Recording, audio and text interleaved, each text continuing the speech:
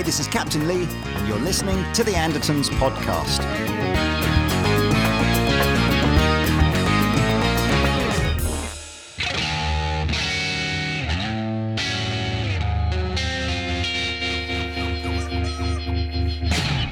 Hey guys, it's Lee here from Andertons, and it is my great pleasure today to have Misha Mansoor in for a Captain Meets interview. So anyway, thanks ever so much for coming in.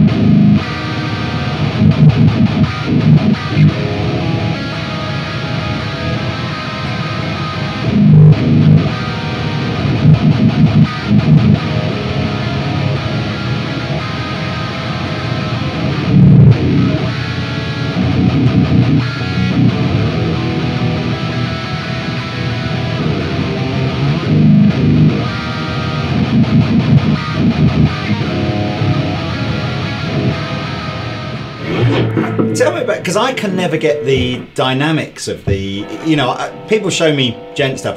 One of the guys I know well, I don't know if you've seen him on YouTube, is a guy called Misha Mansoor, he's plays in a couple of bands, but has a band called Tosca that is very much an instrumental kind of modern sort of proggy, heavy metal, djenty kind of band. Mm-hmm. And even if he shows me a lick, because I'm naturally a blues player, I just don't pick it right, and so I never get the sound. Yeah, so I pick very strangely. So show us how you. It's literally. I just. Do you mind if I'm just going to do that when we're talking. No, yeah, it's totally fine. So I literally just picked up a pick like this because no one showed me how to pick up a pick. I never took lessons. So I just kind of hold it with three fingers. It's almost like a Spanish fink style, kind of. Well, it's really inefficient, but it has one advantage where you sort of strike the string a little bit differently. Yeah, you strike the string like down at this angle. Yeah. Like I've been sort of learning proper technique, which has it sort of angled like that, if anything. And I think I even angle it a bit too much when I'm trying proper technique, but I kind of like the sound. But what happens is it's kind of digging almost from underneath and right up, as opposed to like should be more traditional. But you can hear the difference, right? Yeah. And this is actually, so for a while I was pretty obsessed with just switching over to this technique, but now I think I'm just going to try and be convertible between the two. What's the downside of your picking technique then? Is it alt picking is very difficult. Yeah, like I'd say sort of precision becomes very difficult. I always found I had a lot of trouble with alt picking stuff or any.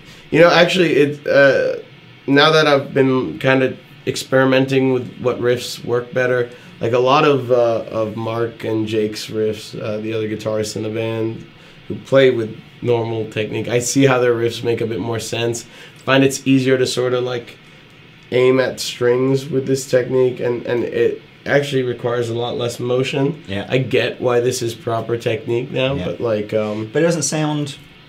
It doesn't sounds different. It sounds different.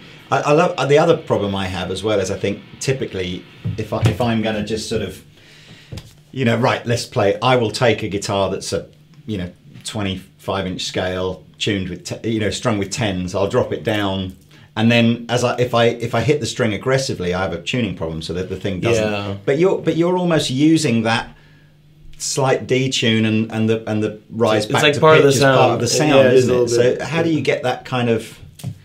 And it's interesting because like I kind of have to tune appropriately. Like I'll if I tune this dead on the note, it'll go sharp. So I always have to kind of whoops, we didn't even check this against the tuner.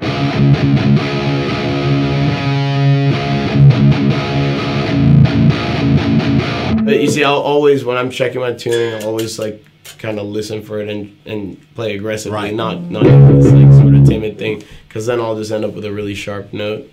It's kind of one of those things, and I've also noticed that my terrible technique does tend to accentuate that that sort of going sharp and then settling effect, as opposed to this. So that's actually something that I've been using a bit more strategically these days, because there are parts where it's kind of, And is that where having the extended range kind of helps control that? Oh, yeah, absolutely. I mean, this is 25 and a half, but on the 7 Strings 26 and a half. and that's one of the huge advantages of doing that, is that I found that I would get a lot less of that settling effect, if you want to call it that. On the low string, we're tuned to drop A flats. That's pretty low. Wow. And that's 64 on there, which I guess you could go heavier than that. Yeah, you could go heavier. It's relatively light, but I'm not necessarily the biggest fan of. I want to get away with the lightest gauges that I can get away with. Or, you know what? That's not true. There's a sort of balance struck, and I've experimented with a lot of things. But when you go too heavy with them, you get this kind of like sort of woofy sound to it. This sort of it's a bit much, and you don't get the attack out of it. And that's obviously something that's very important to me. You can hear that. Sort of, you know, so like that's kind of what I want out of it. And I had to go with a longer scale because that would just end up being like it'd sound like the first fret if I do something like that on a 25.5, tune that low.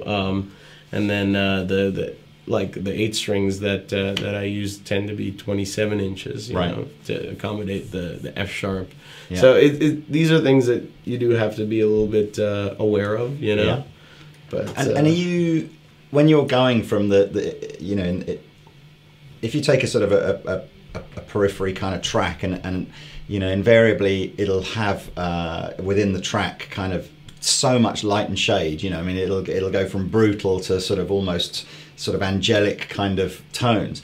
Are you very much the kind of person that will switch to a new guitar tone, or are you trying to keep the tone the same and do everything from the volume on the guitar? Or? I mean, you know, we use the Axe effects so much, so yeah, like, I mean, I'll generally stick to the same sort of amps.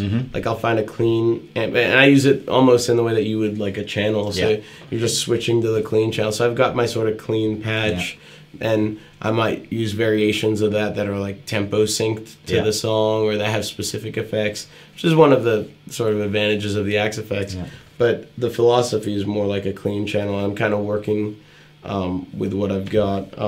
I was surprised, again, just going back and listening to different, because that would be my approach of just like, I want a clean sound, so therefore let's get a clean amp sound, and don't worry too much about the volume on the guitar. And then kind of more recently, I was experimenting, or I'd been listening to some guitar players who would actually leave their guitar amp on the super driven kind of tone, and then take the volume of the guitar back so that there's just the tiniest amount coming out, and you get this really different clean. Yeah, you know, it's still you did this like push clean. I mean, back when I had a Les Paul way back in the day, that was like the kind of trick you could do with the 2 volt. You know, use like the neck pickup for the cleans or something like that.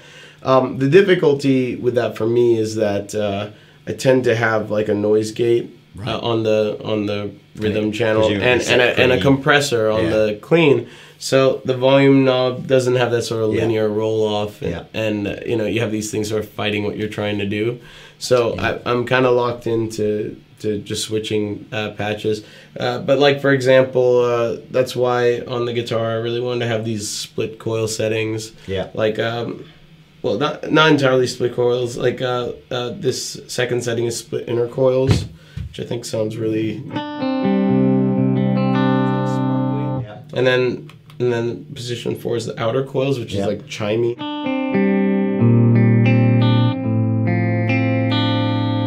It's like, so like kind of Stratish, Telly-ish sounds out of PRS were the first kind of guys to really do that back on the old custom 24s, and I just remember that this idea of the inner coils versus the outer coils, and going, wow, you know, like tiny movements of the spacing is making pretty radical differences to the tone. Yeah, I find that in general with the guitar, everything is about these like very minute tolerances, like the, you know, millimeters of difference seem to make all the difference in the world with everything. It's such a tactile instrument, I guess, you know, like and the position, even where you place the pickups, because there's that whole like, oh, the 22 fret strat sound better because the neck pickups like under this harmonic node. You know, there's all sorts of things like that. So yeah, absolutely. Like, this is a pretty massive difference if you compare these. I really enjoyed. I mean, I was lucky enough to be at the clinic that we did with Misha last night, and I must say as well, thank you very much, because I know you got a gig tonight, so it's kind of like squeezing it all in. It's all really appreciated.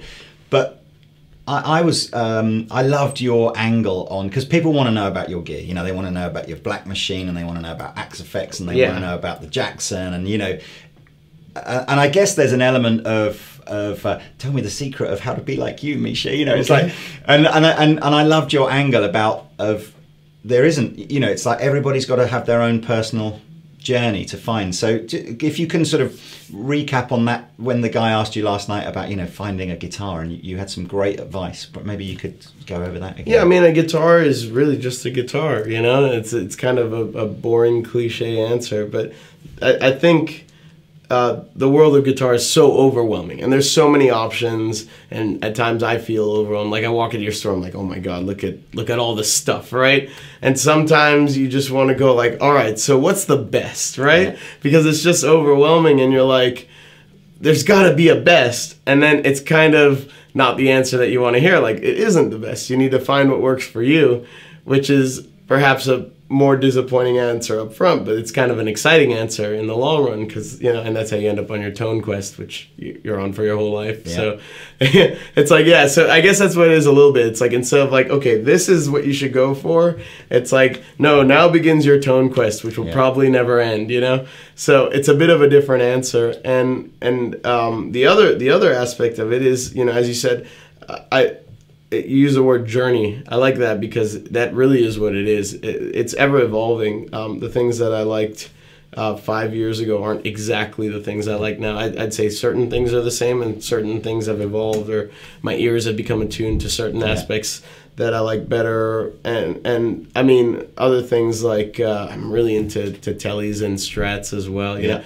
which, you know, obviously this is a super strat, so this covers my super strat needs, but like, I don't know, maybe I'm just getting old, but I love tellies and strats as well. So, you know, kind of getting in tune with that kind of stuff. It's always evolving, and I don't think it will ever stop, which is why that tone quest will never truly end, right? And I think on my tone quest, one of the things that I've realised is sometimes I've had a guitar or an amp or a pedal or whatever, and there's been a certain feature of that I didn't like, and so I've thought to myself, well, therefore I don't like that feature. Full stop. Yeah. And then you realize that you might try another product that maybe has that feature, but you know, I'm just trying to think of a good example. Like I have a good example. Go on then. Like a 26.5-inch scale. I'm, you know, like I've just never personally got along with Schecter as a brand. Like, just that they were never to my taste. Like the necks were kind of not my thing. But they were some of the first 26.5-inch scale guitars I played for the 7-string, and I kind of wrote it off because I was like, oh, it must be the scale that I dislike about it. But then I ended up trying some other guitars, I forget what exactly, that had the longer scale, and I was like, oh, wait, I actually do like this. So it's kind of like taking in many things at once and narrowing it down to this one thing. And it is just, it's about going, look, just put all your preconceptions to one side and try the guitar. And if all the ingredients work in that guitar, then that's the one, isn't it? Well, here's the interesting thing. I should totally hate my Strat because philosophically and spec-wise and everything, it's just wrong. It's everything. Like, okay, this is a 20-inch radius, big stainless steel frets, you know, and it's a big flat ebony fretboard, you know, and like that thing is like what is it, like a 7 or a 9-inch radius? I don't know what it is. It's round. It's very, very round. The vintage style. Yeah. So it's a 59. It's a 59. So, so it's about 7.25. It's round. Yeah. It's got tiny frets. You feel the fretboard whenever you play it. The action's all high, and because it's so round, it's different on every string. You know, and like I should hate that guitar, and yet I can't put it down. Like there's just something about it. And the other thing, you know, it's really easy to kind of just become specs obsessed, or I see this on forums a lot, like people just looking at pictures and just judging a guitar off the pictures, and ultimately for me it's really just about that feeling that guitar gives you. Either you pick up a guitar and it puts a smile on your face, or it doesn't. And it's as simple as that. And the specs are to help you understand maybe why you like the guitar, or maybe to provide some introspection after the fact, but it should never be the kind of thing where it's like, oh, you know, this has this spec, so therefore I'll hate it, because you're closing yourself off. And as I said, I would have never even tried a Strat, but, you know, it turns out I love them, even though I would have thought I hate them. So that's the advice that I like it. Spec obsessed. I'm going to steal that from Yeah. because that's I think it's the worst thing that you can do. Yeah, is absolutely. just write a product off because it has a spec that you think you don't like. Yeah, exactly. But all right, well look, we've kind of come through this interview slightly a bit back to front. I wanted to talk a little bit more about just when you were growing up and kind of influences about that made you want to grab a guitar, and I guess because you're in that sort of minority of, you are genuinely considered as, a pioneer of the genre of music that you do. Which is weird. I don't like that. Yeah, well, it's kind of because because of that, I suppose people will go, so what kick that off in your, it's not like you, it's not like you just copied someone else. You just did this thing. Well, yeah, I guess starting from the beginning, my mom forced me to take piano lessons when I was like 4 or 5. I think I showed some musical inclinations, I guess, when I was that age, because I think we were over at a friend's house. They had a piano, and I'd figured out how to play Twinkle, Twinkle, Little Star by ear or something. I don't remember any of this. We'll wait for the Periphery cover of that. Right. To come out. Some people will tell you it's already on our last album. That's an inside joke for some of you. Anyways, yeah, so they forced me to take piano lessons, which I resented and hated. I actually did learn how to read music, and I learned like basic music theory, but because I hated it all, I retained absolutely nothing, which is why I don't know it. Like I even did like solfege and that kind of stuff. Anything that was related to the ear I found really easy, and anything that was related to actually reading music was very hard for me. Yeah. And I remember my piano teachers getting very mad at me because I used to cheat and listen. They used to like sort of play through the piece that they were going to try and teach me, and I would use that to sort of learn rather than like reading, and they would always catch me doing that, and they're like, no, you can't do that. So I found all that very frustrating, and I think, my mom had always wanted to learn an instrument but never had the means, so she was sort of vicariously living through me, which is fine, like I get it, but like it did make me not appreciate the instrument, and like I had to practice for a certain amount of time if I wanted to watch a certain amount of TV, So there's just this kind of resentful relationship with the piano, and all I really wanted to do was play drums and guitar. I remember, but like they weren't having that. Like drums, like they were like, you'll go deaf, we'll go deaf, and the guitar, I guess, for whatever reason, was just it was never a thing. That the piano was something that we had around. So I'm actually Jewish, and I had a bar mitzvah. Right. And you get money for your bar mitzvah. So I used that money to buy myself my first drum set, my first guitar. And I actually wanted to be a drummer first. Yeah. And that's what I focused on for the first few years. Why are so many drummers that turn to guitar so good? Do you think drums teaches you sort of fundamentally something that perhaps if you're a guitar player that never goes down the drum route? I always think drummers and bass players that play guitar always seem to have something that just regular guitar players don't have. I think that's a fair point. Perhaps it's a sense of like those things are the backbone of the song, and maybe like for example, when I'm thinking of a riff, I always have a drum beat in mind, and that's something that I realized that not everyone does. Yeah. But I took it for granted because I always I thought everybody has. Yeah. And I remember talking to people. I'd be like, so what kind of beat are you hearing with this? Like, I don't know. I'm like, what do you mean you don't know? Like, like I have 3 different ideas of how this could go. So it's kind of thinking of guitar and drums and bass as being this one sort of entity, and like it's just part of that, as opposed to like guitar just being an instrument by itself and kind of everything else will sort of come together separately, right? So maybe that's why. I don't know. I don't know for sure, but I do know that. I mean, I've had this question before at clinics and meet and greets, and people ask like how important it is to play drums or whatever, and I say you don't necessarily need to play drums, but if you understand them, it goes a really, really long way. Just understanding the mechanics of what you can do with 4 limbs, understanding how drummers tend to play, and really all it is just listening.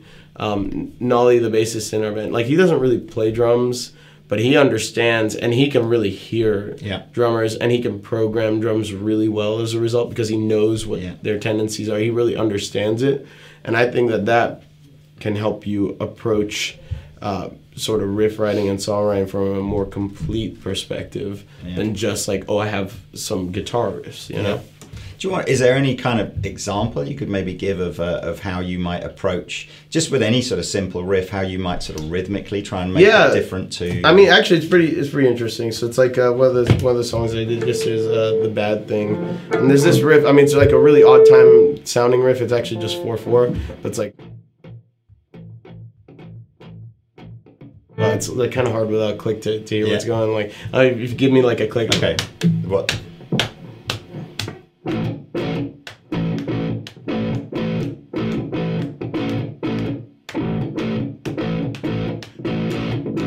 Where it repeats, right? Now I know that sounds like kind of weird, but the way you accent it will completely change the context of it, because it's like we have.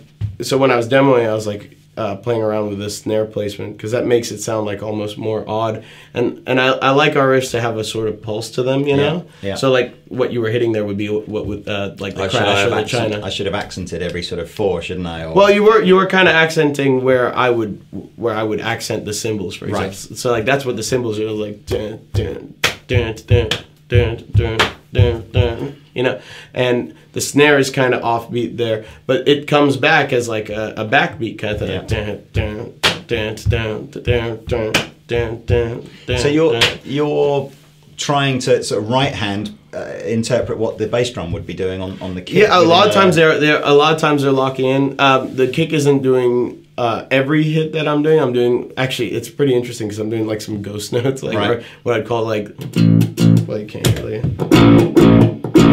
you know, like those kind of like lead in notes, because you know, and the drums are doing ghost notes too. So it's like kind of this rhythmic and dynamic interaction between the instruments. But the context, I actually put up a drum programming tutorial on YouTube to show my approach. And one of the things I did was show kind of one of these riffs that's like got this sort of rhythmically ambiguous feel to it, and showing how different beats over that can drastically change the context, and how those can sort of feed into the flow of a song. Because you know, there's certain things that might be sort of better as a release, or sort of things that might be building tension. Like I think, for example, if the snare's kind of offbeat, that like kind of builds the tension, and then if you have like a backbeat, that's kind of like a satisfying release. Who was your favorite drummer then, as when you were learning to play? What's your favorite guitar? You know, it's like it's well, I'd say when I was growing up, like John, you know, like John Bonham or something. He'd be my, you know. So John Bonham, someone I have a lot of respect for. I got into him a lot later. You know, it was something that I appreciated later. I think when I was younger, I was more into like the show-offy drummers, just because it was like, oh wow, you could do this. Yeah. You know, so Mike Portnoy from Dream Theater was a very big influence. I used to play along to a lot of the Dream Theater stuff and try to learn that. But like I remember like trying to learn like Dillinger Escape Plan. You know, like Chris Penny from Dillinger Escape Plan was doing like some crazy stuff. I don't know if you've ever heard them. I don't know, you know, if it's for everyone, but what is going on drumming wise is pretty insane. So it's like just hearing that, it's like, wow, that's possible. I can't believe a drummer's playing this, you know?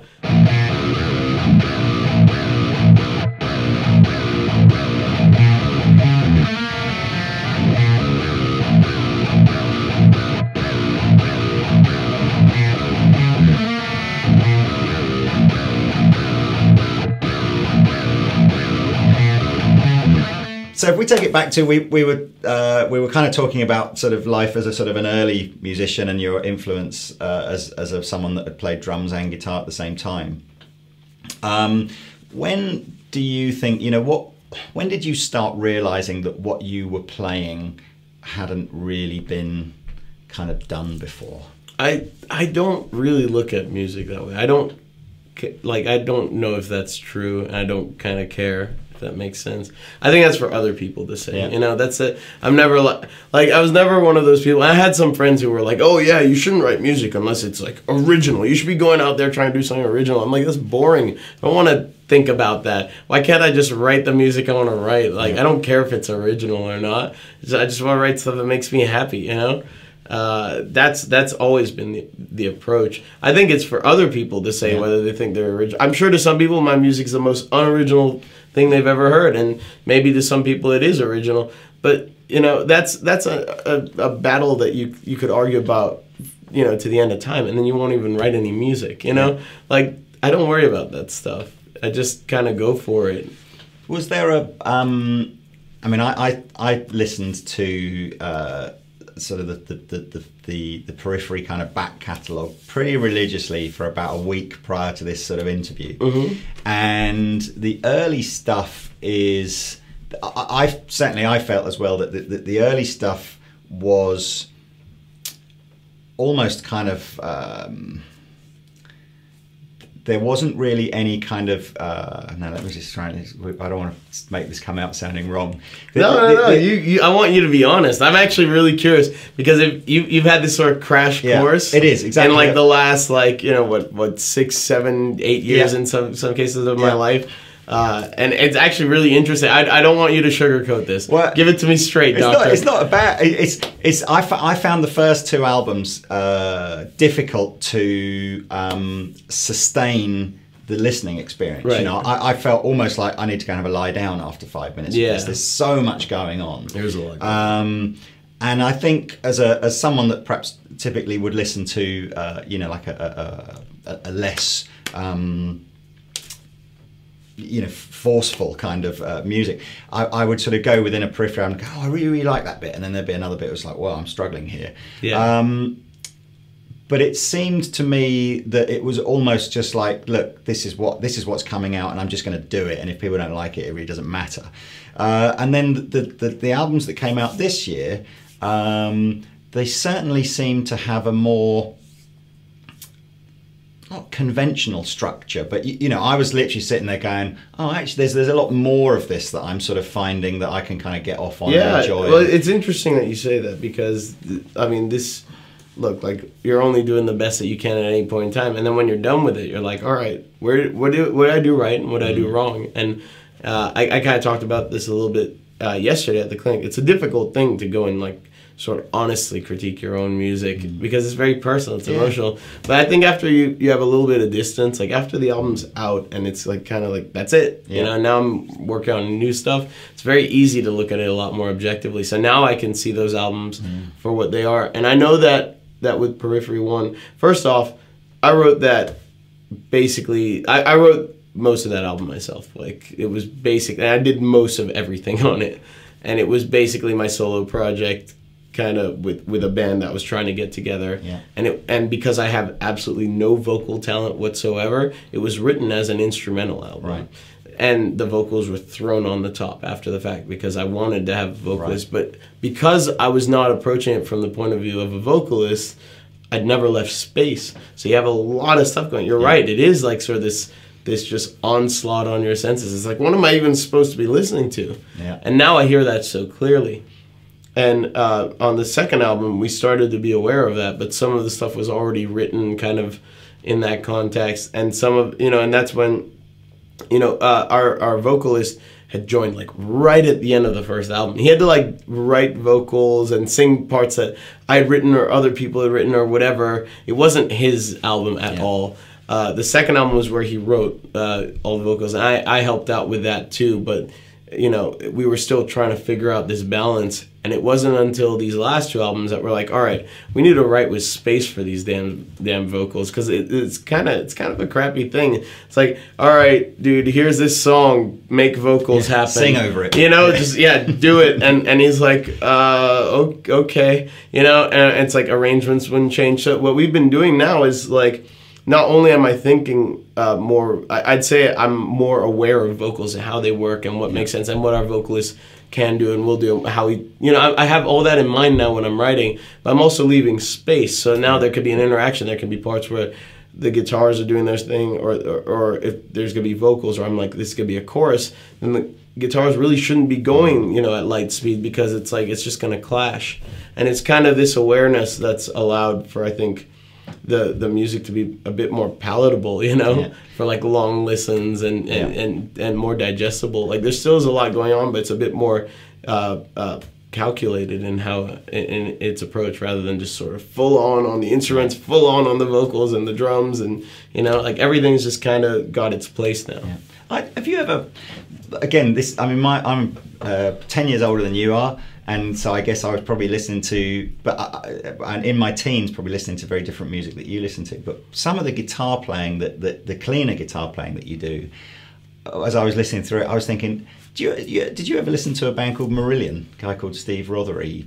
No. That's interesting, because again, they certainly were. They were a kind of a proggy rock band back in the 80s, I guess. But yeah, it's interesting because a lot of those kind of clean, chorusy kind of nice, clean parts always remind me of some of the stuff that they did, and then they would almost kind of go into something nothing like the sort of heaviness that you might go into, but they would go into a more of a rocky kind of vibe. But I wonder if like they were like a Dream Theater influence or something, because I love Dream Theater, and it's like maybe yeah, I mean, maybe it's like an influence of my influence that you're hearing, which is very, very, very likely. I suppose ultimately isn't that it must be like that. What's is it seven links to Kevin Bacon? We can all kind of go right. Does everything ultimately go back to Buddy Holly at some point? Of course it does, you know. But it's like it's interesting because you will see a lot of these things. They're sort of generational. It's like you'll say this band reminds you of this, but it's like kind of the band that they influenced. That's the band that influenced, you know, this younger band. So it's never so clear cut, but then it does kind of follow this sort of timeline that makes sense, you know. So I'm sure that's the case.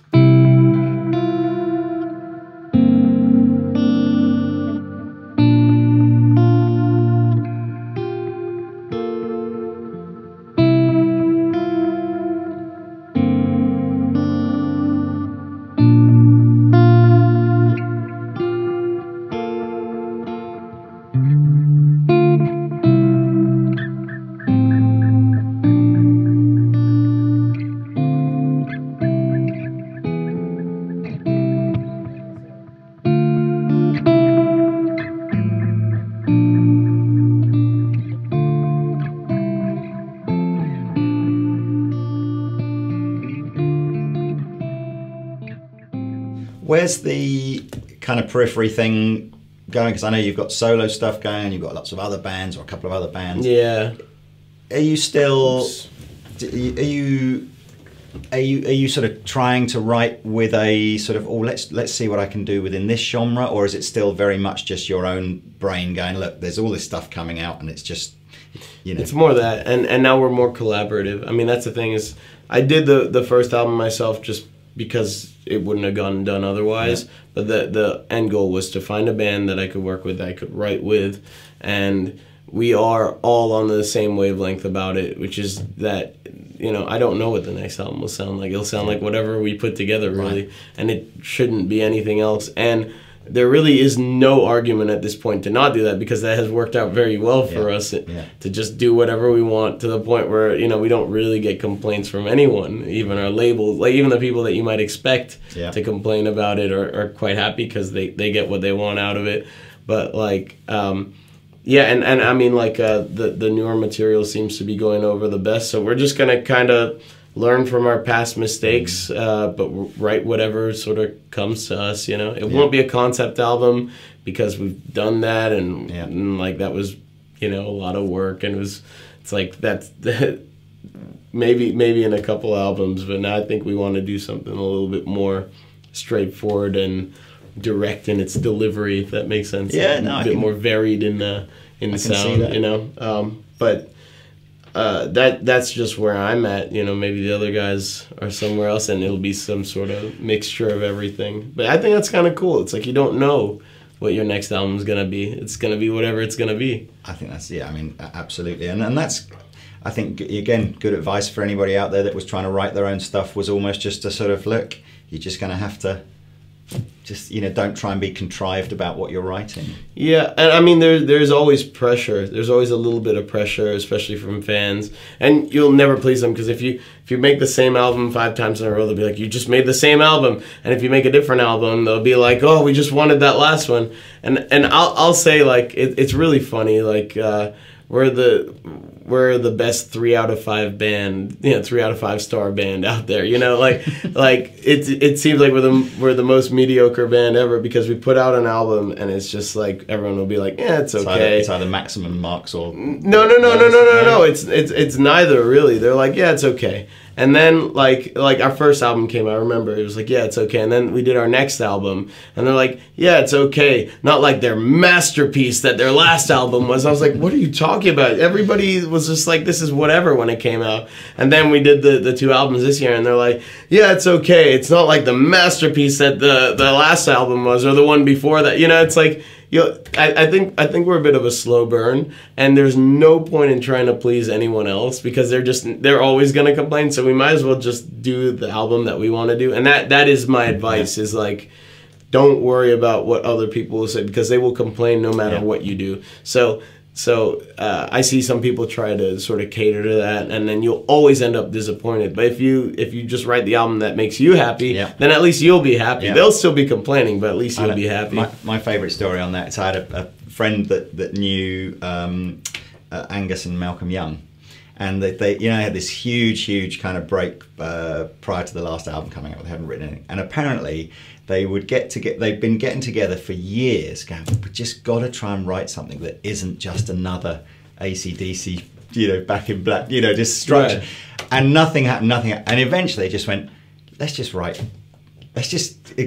forget about kind of do something different. Let's just write some songs that we like. And within a week, they just had the latest AC/DC. It's completely AC/DC. It's like, any of the songs on that album could be off any album they've ever done. All the fans love it. But it works. It works. And they're happy. And they're happy. Yeah, absolutely. And that's what I'm saying. It's not about, I'm not saying that having every album be different is the right way, or having every album be the same is the right way. The right way is whatever you choose. To be honest, it's whatever you choose the right way to be. It's not what I say. It's not what anyone else says, And I still think, actually, this is even having, worked in a guitar store for 25 years, maybe more now. The thing I love about music and guitars is there's no right or wrong.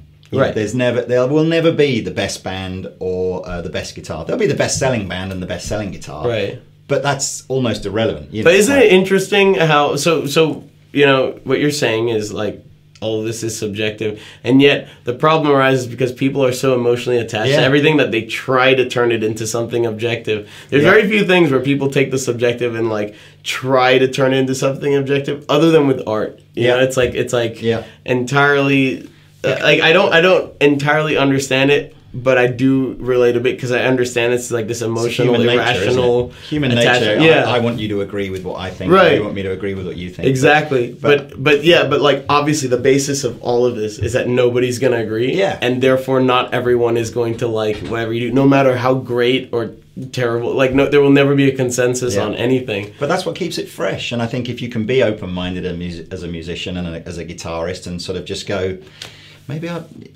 maybe the Juggernaut, maybe that is, if that's your favourite guitar, then that's fantastic, and if that's what inspires you, and if the next guy's is a Les Paul and the guys after that is a Strat, it's all fantastic. And then or if it's a violin and you want to go and write, you play write a concerto, it's like, it's all cool. This brings us right back to the beginning. I don't know how you're editing this together. Yeah, no, the beginning. That's his this brings us back to this other point that may or may not have been spoken about yet, but like about like the kid in the guitar store, like what's the best, and that's really what it all comes down to. It's like there is no best, and you just need to commit to the fact that you have to find out. It's not an easy answer, and you have to spend the time to find out for yourself what the answer is. At that stage, and arguably even at any stage, it's the one that puts the biggest smile on your face. Yep, that's it. That's the best that is one. Literally it. And you can only find that by trying as many as you conceivably can. Yeah.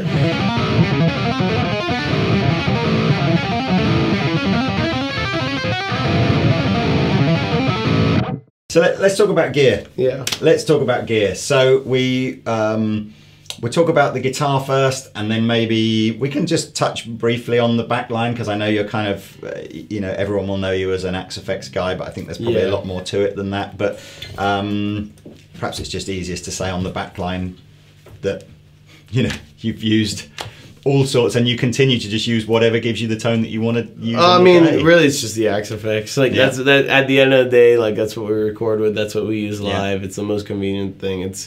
We travel with it. Like we have our rig in every country. It's dual voltage. It's great. It works. It's like the most reliable rig ever. I love amps to death, but it's just the most practical thing, and for the Periphery sound, it is really the best sounding thing too. I think some people wonder if it's a bit of a compromise, but if amps gave us the best sound for Periphery, I think we'd all probably just go through the trouble of getting the amps. The truth is, like the Periphery sound is made on the Axe Effects. It's evolved over the Axe Effects. So being able to have like your exact studio tone be your live tone is kind of awesome. And that's what we use. I quite like that you again were saying last night that the argument of, does the Axe Effects or whatever, there are other products available, does that sound exactly like the amps it claims to sound like? And you're kind of going, well, no, not necessarily, but that's kind of almost not the point anymore. Yeah, it's not the point. The Axe Effects is the sound. What it does effectively is get the character. I think it gets the character. Like the overall EQ curve might be a little bit different. I think that's what people kind of worry about, and a lot of that even just comes down to the cab. But even if you were to run it through the same thing, it would be a little bit different. But I don't think that's objectively good or bad. I think that's up to you to decide. It's not a big enough difference, but they get the character right. I have the real life counterparts of all of the amp models that I like to use on the Axe Effects, and it totally nails what it is about that amp that I really like.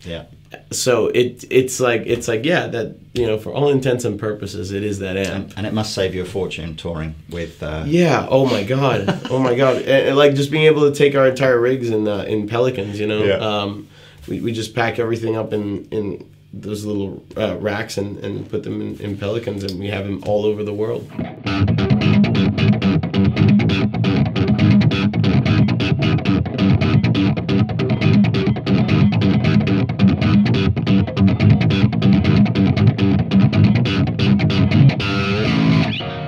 So let's talk about this glorious looking guitar. Yes. And so how did you first meet the Jackson guys?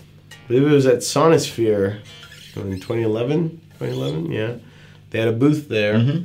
And I hadn't really ever paid too much attention to Jackson, to be honest. They never had like sort of the high-end stuff in my Guitar Center. And I hadn't encountered the USA stuff a lot. And I went into this booth and I started playing some of the stuff, and I was like, wow, this is really killer, and it's consistent. Like all these guitars are really killer, and that sort of started a conversation. I really actually I was playing this Adrian Smith model. That was just awesome. It was like kind of bringing the best of like the Super Strat and the Strat together, and I was just like, this is a really cool guitar, and it's like a USA signature model. They seem to translate really well, and that kind of got some gears turning. And when it came time to looking at a company to do a signature, actually Jackson's the only company I asked, and they said they said we'd be interested in doing that. And I think in my head I thought it was going to take 8 months to a year, have it out by next night. And 2.5 years later, we're ready to put it out, So it's been a long project because we carved out a new shape, and that takes a lot of work as opposed to just sort of taking an existing design and just sort of speccing it out the way I'd like it. We had to sort of build a guitar from scratch, and a lot is involved with that. It's not just okay, well, now you have your shape. It's all right, now this needs to be programmed, and people need to be trained. All the best signature guitars take that amount, because there's two types of signature guitars out there, aren't there? There's the artist that goes, I'll take 5% on that, just put my name on the headstock. Or not even that, but it's just I'd like this pre-existing design, and I don't think there's anything wrong with it. I mean, like Jake and Mark in our band, they took pre-existing designs that they were huge fans of. Yeah, okay. And they're like, it's like, hey, no need to mess with it. Like, I really like this. But here are all the changes I'm going to make, and they're pretty substantial changes at the end of the day. So that's their signature model. I mean, I guess there are the people who are also like, I don't care, you know, and like, whatever, make it red and give me, you know, my percentage. That was more the kind of thing I was... and that, again, and do you know what? Even as I said that, I thought that's a bit unfair, because if your favourite guitar is that, you don't want to change it, then why wouldn't you just change the colour? And that's the thing. Like, for example, Mark's favourite guitar has always been the PRS body shape. Yeah. So, you know... Even if he had the opportunity, I don't know that he would have changed it, because he's just like, no, that's a guitar. And I've always liked Super Strats. Yours was a ground up kind of design. Yeah, I mean, like it's an amalgamation of a lot of things. Like, I love Super Strats. Yeah. I love big shreddy carves. I love this sort of flat bottomed. That is a big carve, isn't it? Yeah, it's massive, and the whole idea is like to get that like shredder carve without compromising the front. I like the thinner bodies, and I wanted it to be a arch top or a carved top, you know, like this, but with a genuine top, like not a veneer or anything like that, you know, like I wanted to be a big slab of maple. I like what you were saying as well about the attention to detail that's gone into this, because by making this top horn as slim as it is for the carve, you've had to do some sort of internal reinforcement to sort of keep it. That's Jackson Engineers that I have to thank for that, because they figured that out. I kept breaking guitars here, because we tend to thrash about a bit on stage and do stupid things. So I find that this would kind of break, and we went through a few iterations before they found something that sort of kept up. And as I said, like, I'm aware of the fact that the grand majority of people who get these guitars will probably not be abusing it the way that I do. But I was adamant that like every guitar had to be something that I could play live. Like, it had to be my guitar, no compromises. So these feel extremely consistent with the guitars I play live. I could just take this. I wouldn't even really need to set this up. Like, it's not what you would call kind of wizard skinny, is it? No, absolutely not. But it's not thick. It's like kind of, it's in between, because I need the neck stability. I had really thin guitar necks, and I had really sort of fancy guitar necks on the road before, and like, as great as they are and as cool as like they may look, they are such a pain to deal with on the road. And so I learned that lesson the hard way. And I also found that in the end, like a you know, more mass in the neck tends to be more favorable for the sound that I'm going for. I didn't want to go too big on that just for comfort reasons, so I found sort of a nice middle ground there. But what I like is that it's like this sort of rounded thing. I never really liked the big square necks. With my weird technique, it kind of made it harder for me, because I tend to put my thumb around here, so if there's like a ledge for it, it's just kind of weird. But I think like all of these aspects are extremely deliberate. These aren't sort of accidents, you know? Yeah. You were quite specific about the timber used as well, weren't you? And again, without wanting to fuel the flames of that argument, tell us about why you specifically chose the woods that were on this guitar. So the maple neck, which is very plain, it's hard rock maple, but it's one of the most stable things. And, you know, this needs to be a touring guitar. This, as I said, this needs to be a guitar that I can use. So it had to have a super stable neck, and I just found nothing that was more stable than quarter sawn hard rock maple. Ebony is my favorite for a fretboard just because of the feel. It's very smooth. For bends and vibrato and things like that, it's just like the tight grain pattern makes for a very nice feel.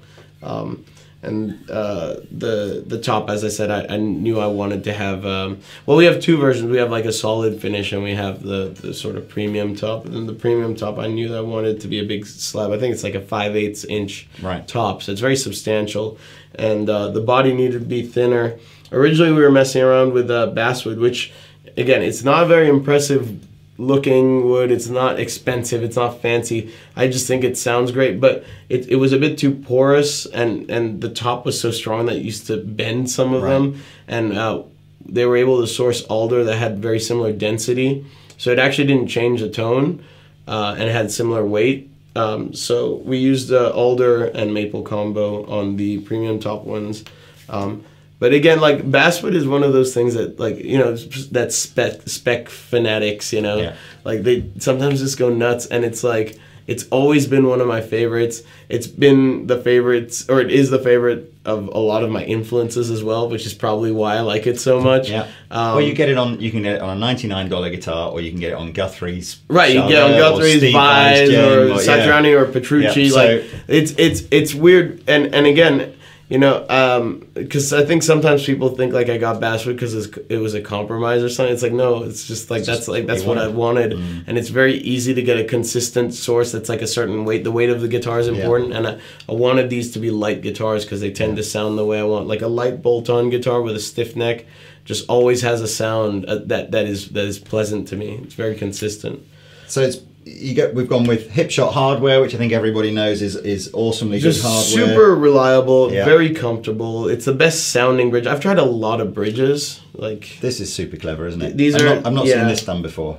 That was just something that, like, I asked for because again, this is just very me. Like, I don't like tone knobs live. I find that they get in the way, and I actually like have this like sort of nervous tick where I'm always like kind of making sure it's at full because I hate to think that's rolled off. I don't need to do it on this guitar, and I still do it, but the idea is that it's actually bypassed and going straight to the volume, so you get a slight brightness boost because the tone pot will just take a little bit away.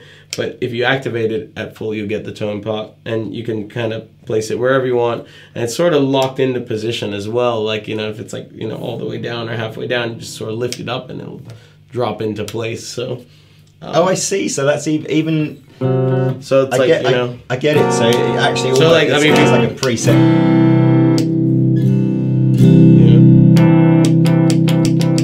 Get some effects with it. That's a cool idea. That is. But it was just to be out of the way. It's just sort of have your cake and eat it. It's I get my tone knob, but it's out of the way when I need it, and if I really want, I'll know it's on because the knob's up, you know. And your relationship with our wonderful friends at Bare Knuckle. I mean, these are a beastly sounding set of pickups. Yeah, it's the aptly named Bare Knuckle Juggernaut pickups, right? So. These are pickups that I spent quite a bit of time working with Tim at Bare Knuckle with. They're unique in design in that they're hybrid. Yeah. They're Alnico and ceramic, which is a pretty unique design. And it was because I wanted sort of the best of both worlds with that. I always liked the sort of tight and fast response of a ceramic, but I didn't really like the ice picky top end. I didn't like how they tend to be very compressed. And I like the sweetness and open nature of a Alnico pickup. So I gave him a wish list of like sort of adjectives and things that I wanted, and that's. He's certainly the guy to talk to about pickups, isn't he? Oh my God, yes. I mean, who'd have thought there were so many ways to take a magnet and some copper wire and make a different sounding, component. But, and while we were there, we were experimenting with so many different aspects. It was blowing my mind. And he himself will tell you it's not a science, it's an art, because there's just so many variables and there's no sort of definitive. There hasn't been definitive research done on this. So he was excited because he's like, it's my opportunity to sort of discover what we can do, and everything from changing the gauge of the wire to the asymmetry of the coils to the size of the magnet. I mean, it's just so many things that you can do. He had all these prototypes, and he was just like, putting them in the guitar. And I was there. I had Nolly come out because I really trust his ear as well. Yeah.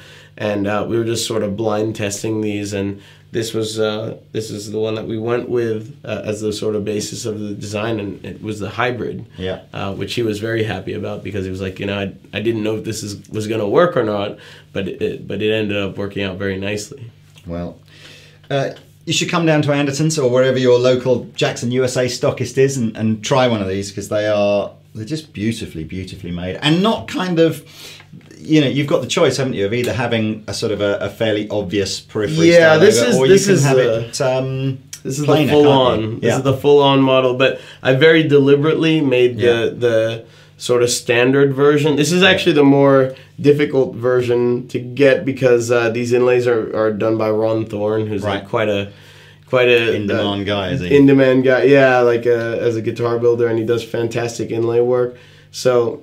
They're a bit more difficult to get, and the price is I probably shouldn't talk about that. No, it's fine. The price is the price because the inlay is done by Ronthor and you have like a few extra sort of things here. But the guitar itself is the same on the Snare model. It has my name nowhere on it, which is something I was very adamant about. It's just the guitar. Because I know that can be very off-putting for some people.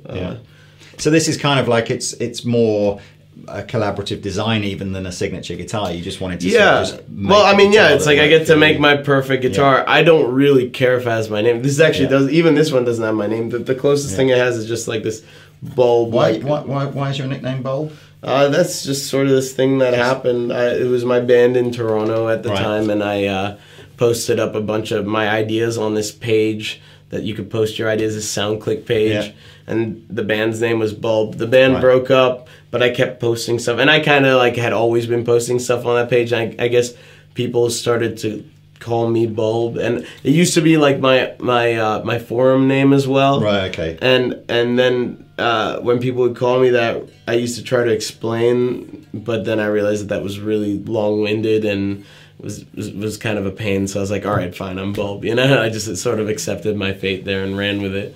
Oh well, look, it's been an absolute pleasure having you come to Anderton's for the masterclass last night. If you get to see Misha in a masterclass anywhere, I don't really care what kind of music you're into, you should go. He's a fantastic person to listen to about composition and music and tips about making it in the music industry, particularly modern day music industry where the pitfalls are very different to what they were, 15 years ago.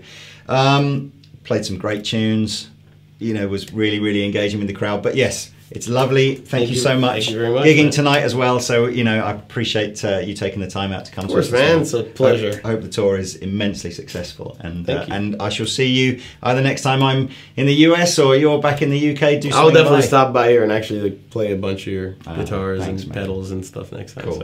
Okay. Anyway, right. See you later.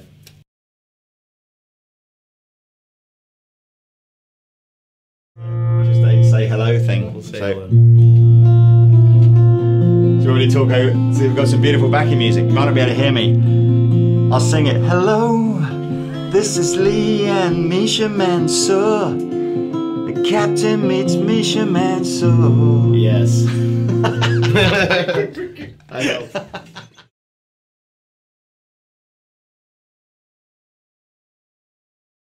Cool. I've got one other request. Can you just say, hi, this is Misha Mansoor and you're watching Anderton's TV. Straight to camera.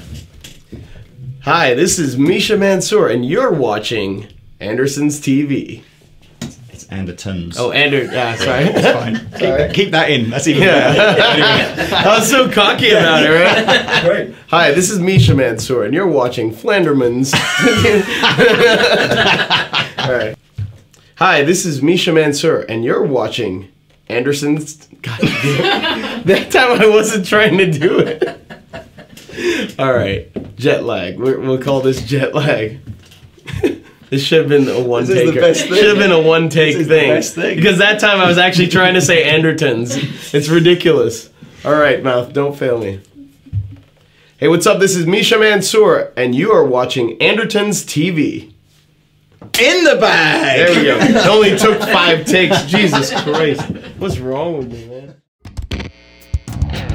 Thanks for listening to our latest podcast. If you enjoyed it, hit that subscribe button. See you next time.